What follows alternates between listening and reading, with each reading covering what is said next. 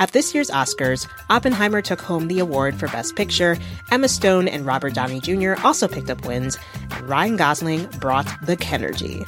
For a recap of all the highlights, listen to the Pop Culture Happy Hour podcast from NPR. Live from NPR News in Washington, I'm Jack Speer. The Justice Department has released a report that finds critical failures in the police response to the school shooting in Uvalde, Texas in May of 2022. 19 students and 2 teachers were killed. From Texas Public Radio, Kayla Padilla reports. At a press conference in Uvalde announcing the findings, Attorney General Merrick Garland said that the response to the shooting consisted of a series of failures. The biggest, he said, was treating the incident as a barricaded gunman situation instead of an active shooter. That failure meant that law enforcement officials prioritized a protracted evacuation of students and teachers in other classrooms, instead of immediately rescuing the victims trapped with the active shooter. Families of the victims hope this report will push the Uvalde County District Attorney to publish her report, since she has special access to Texas Department of Public Safety records. I'm Kayla Padilla in Uvalde. Elon Musk and Tesla have paid shareholders more than $40 million over a now famous tweet Musk sent falsely, saying he would take the electric car company private. As NPR's Bobby Allen explains, the 2018 tweet launched investigations from regulators and private investor lawsuits. New court records show that Musk and Tesla have completed payments totaling $41 million to Tesla investors as part of a settlement with the Securities and Exchange Commission. The SEC reached the deal after investigating Musk's 2018 tweet in which he wrote that funding was secured to bring Tesla private, pricing each share at $420. The number is slang for marijuana, which Musk often jokes about. The Wall Street Journal reported earlier this month that Tesla board members said privately they were concerned Musk was on drugs at the time of the tweet. After the tweet, there was a trading frenzy, and the NASDAQ temporarily halted Tesla stock, which regulators say cost shareholders millions of dollars. Bobby Allen, NPR News. On Capitol Hill, patients with long COVID crowded a Senate hearing today on what needs to be done to support those still suffering from persistent symptoms. As NPR's Will Stone reports, millions of Americans have at least at some point dealt with long COVID. The hearing kicked off with Senator Bernie Sanders calling long COVID a crisis that has not received enough attention from Congress.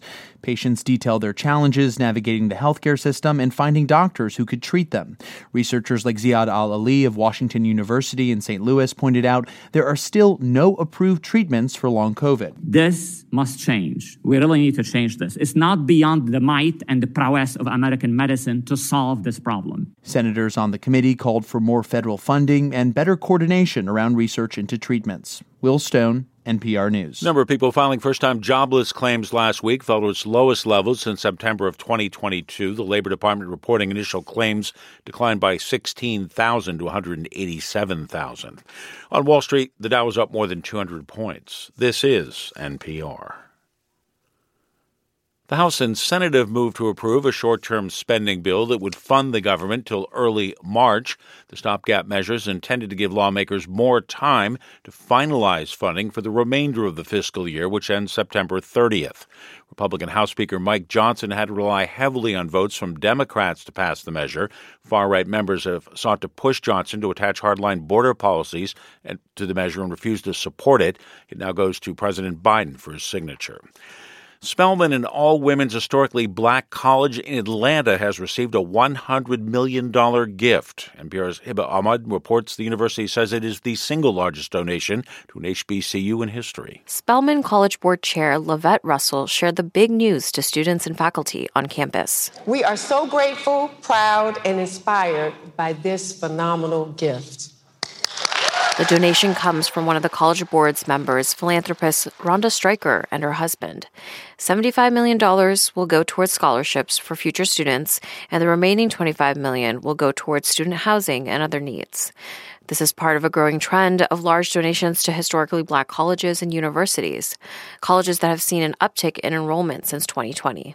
Hiba Ahmed, NPR News. Mortgage rates, while still substantially higher than they were just a few years ago, are showing continued signs of downward movement.